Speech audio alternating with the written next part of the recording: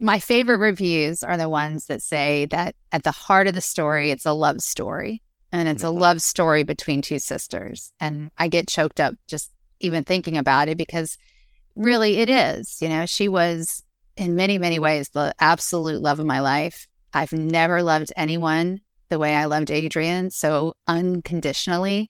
And so that really makes me feel good when people see that deep down it's a love story.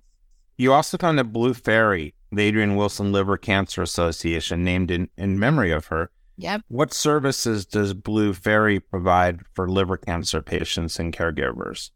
So Blue Fairy's mission is to prevent, treat, and cure primary liver cancer, specifically hepatocellular carcinoma, through research, education, advocacy. And we started really early on with that education piece because when Adrienne was diagnosed, I was given all these one sheets about chemotherapy and nothing about her disease. And I kept asking and pestering them. And I'm like, where's my brochure for the actual disease? And finally, one of her doctors came to me and said, that stuff doesn't exist.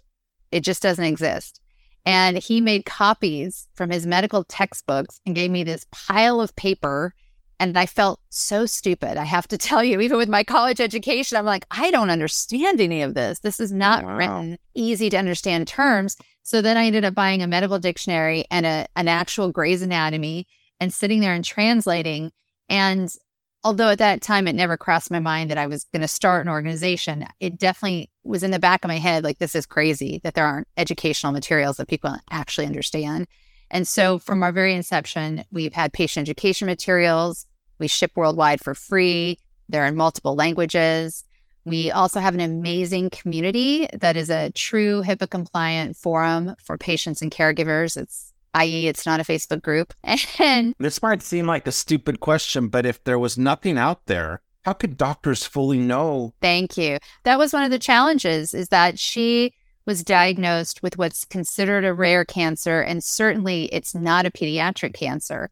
And so her oncologist, who was randomly assigned to us, did not know anything about her disease and didn't know how to treat it because she had what they would consider a very adult cancer.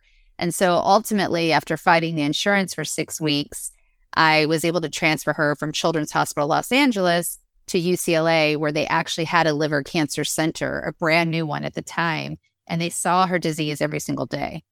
Wow. But if you wouldn't pushed like that, it would have just slipped through the cracks and even been worse. Absolutely. Absolutely. And that's when I'm working with patients and caregivers now. I tell them you have to be the squeaky wheel. It's so hard.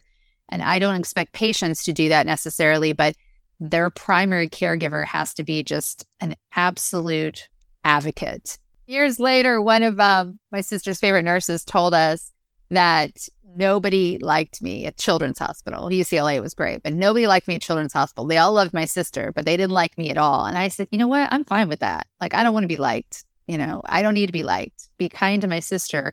I'm not there to be liked. I'm there to fight for her. Yeah, it's really rewarding to teach people how to do that now.